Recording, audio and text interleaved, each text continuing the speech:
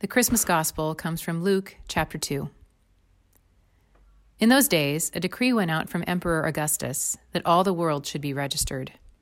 This was the first registration and was taken while Quirinius was governor of Syria. All went to their own towns to be registered. Joseph also went from the town of Nazareth in Galilee to Judea, to the city of David called Bethlehem, because he was descended from the house and family of David. He went to be registered with Mary, to whom he was engaged and who was expecting a child. While they were there, the time came for her to deliver her child. And she gave birth to her firstborn son, and wrapped him in bands of cloth, and laid him in a manger, because there was no place for them in the inn. In that region there were shepherds living in the fields, keeping watch over their flock by night. Then an angel of the Lord stood before them, and the glory of the Lord shone around them, and they were terrified. But the angel said to them, "Do not be afraid, for see, I am bringing you good news of great joy for all the people. To you is born this day in the city of David a Savior, who is the Messiah, the Lord. This will be a sign for you. You will find a child wrapped in bands of cloth and lying in a manger." And suddenly there was with the angel a multitude of the heavenly host, praising God and saying, "Glory to God in the highest heaven, and on earth peace among those whom God favors." When the angels had left them and gone into heaven, the shepherds said to one another, "Let us go now to Bethlehem and see this thing that has taken place, which the Lord has made known to us." So they went with haste and found Mary and Joseph and the child lying in the manger. When they saw this, they made known what had been told them about this child, and all who heard it were amazed at what the shepherds told them. But Mary treasured all these words and pondered them in her heart. The shepherds returned, glorifying and praising God for all they had heard and seen, as it had been told them. This is the gospel of the Lord. Thanks be to God. Again, Merry Christmas to all of you. Grace to you and peace from God, our Creator, and from our Lord and from our Savior, Jesus, who is the Christ, whom we celebrate this night, born in Bethlehem. Pastor Katie and I are here at the altar of our church for the first time in the past, 10 months? Who would ever have imagined such a year as 2020? Just 1 year ago, 2019, Christmas Eve, we gathered for 5 worship services. We started in the late afternoon. Families and children were everywhere. People interacted with friends, smiled at strangers. Merry Christmas, Merry Christmas, Merry Christmas was the common greeting. The Christmas tree was beautiful. The pyramids were in their right places. The service was about to start. And every seat was being taken in the sanctuary. And of course, chairs had to be set up in the narthex. Maybe you remember having to sit in the narthex. You could hear the music, though. It was beautiful. And we all settled in to the holiness of the night. Adults smiled as the children's sermon brought dozens of eager little ones up to the front. And then Luke chapter 2. In those days, a decree went out from Emperor Augustus.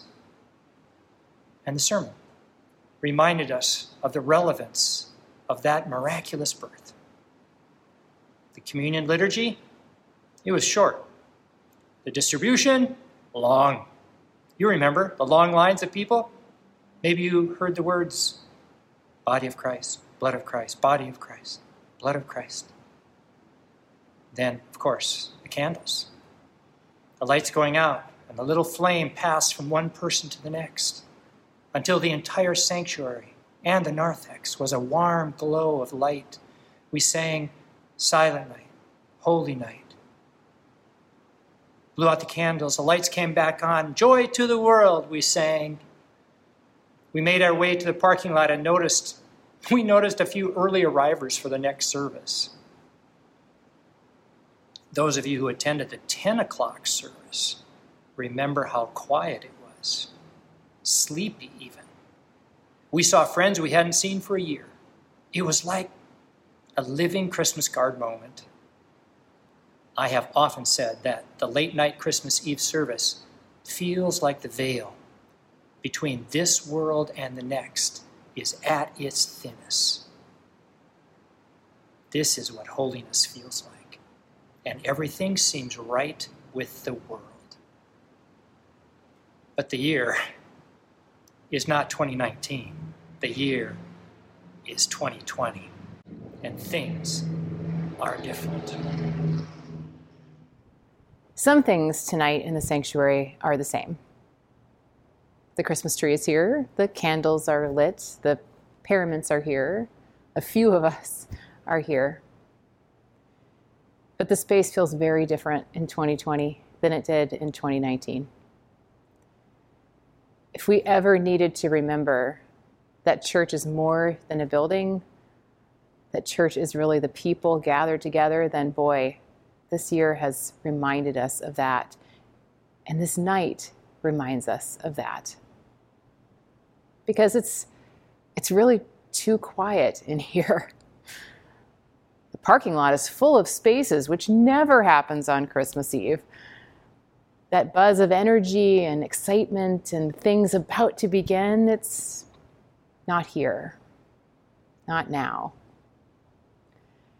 And although the space still feels as holy to me as it ever has, still infused with generations of prayer and song and candles, still so many Christmas hymns have filled this space over the years, it's almost as if you can hear them. But it's not the same. The space is not the same without you. This year, instead of you coming to have Christmas here, the church, God is coming to have Christmas with you. Of course, it's important to remember Christmas Eve 2019 and 2020, but we're here to remember the first Christmas. And interestingly enough, the first Christmas had elements of both 2020 and 2019. Like Christmas 2020, the Holy Family was, in a sense, quarantined in the back of a barn. It was lonely, dark, and probably frightening.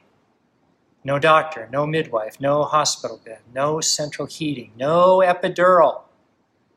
This was Mary's first baby. She was surrounded by animals and a husband who was as terrified as she. Imagine the scene if it were to occur today. Mary and Joseph and the baby Jesus might be in some tent under a freeway ramp or crammed together in a tiny house village or somewhere where no loved ones were close. We tend to forget that the first Christmas was nothing like the peaceful, joyful, safe Christmas Eves that we have now. Or was it? When we read the story of Christmas, we do get some elements of 2019 and the peaceful Christmas Eve. The angels sing praises in the sky and announce the birth of the shepherds. There is happiness and relief once the baby comes, and now the Holy Family is no longer alone.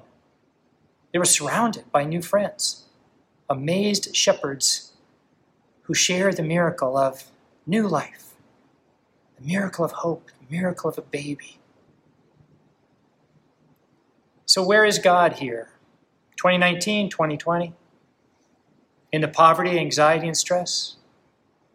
Or in the moment of the glorious birth? At the peaceful late night service? Or with homeless people in the back of a barn? In times of joy or moments of huge stress like we're going through as a nation right now? God, of course, is in both places. God is with us on the mountaintops of life and in the valleys of the shadow of death. God's with us in the darkness when we hold our candles and we sing Silent Night, Holy Night.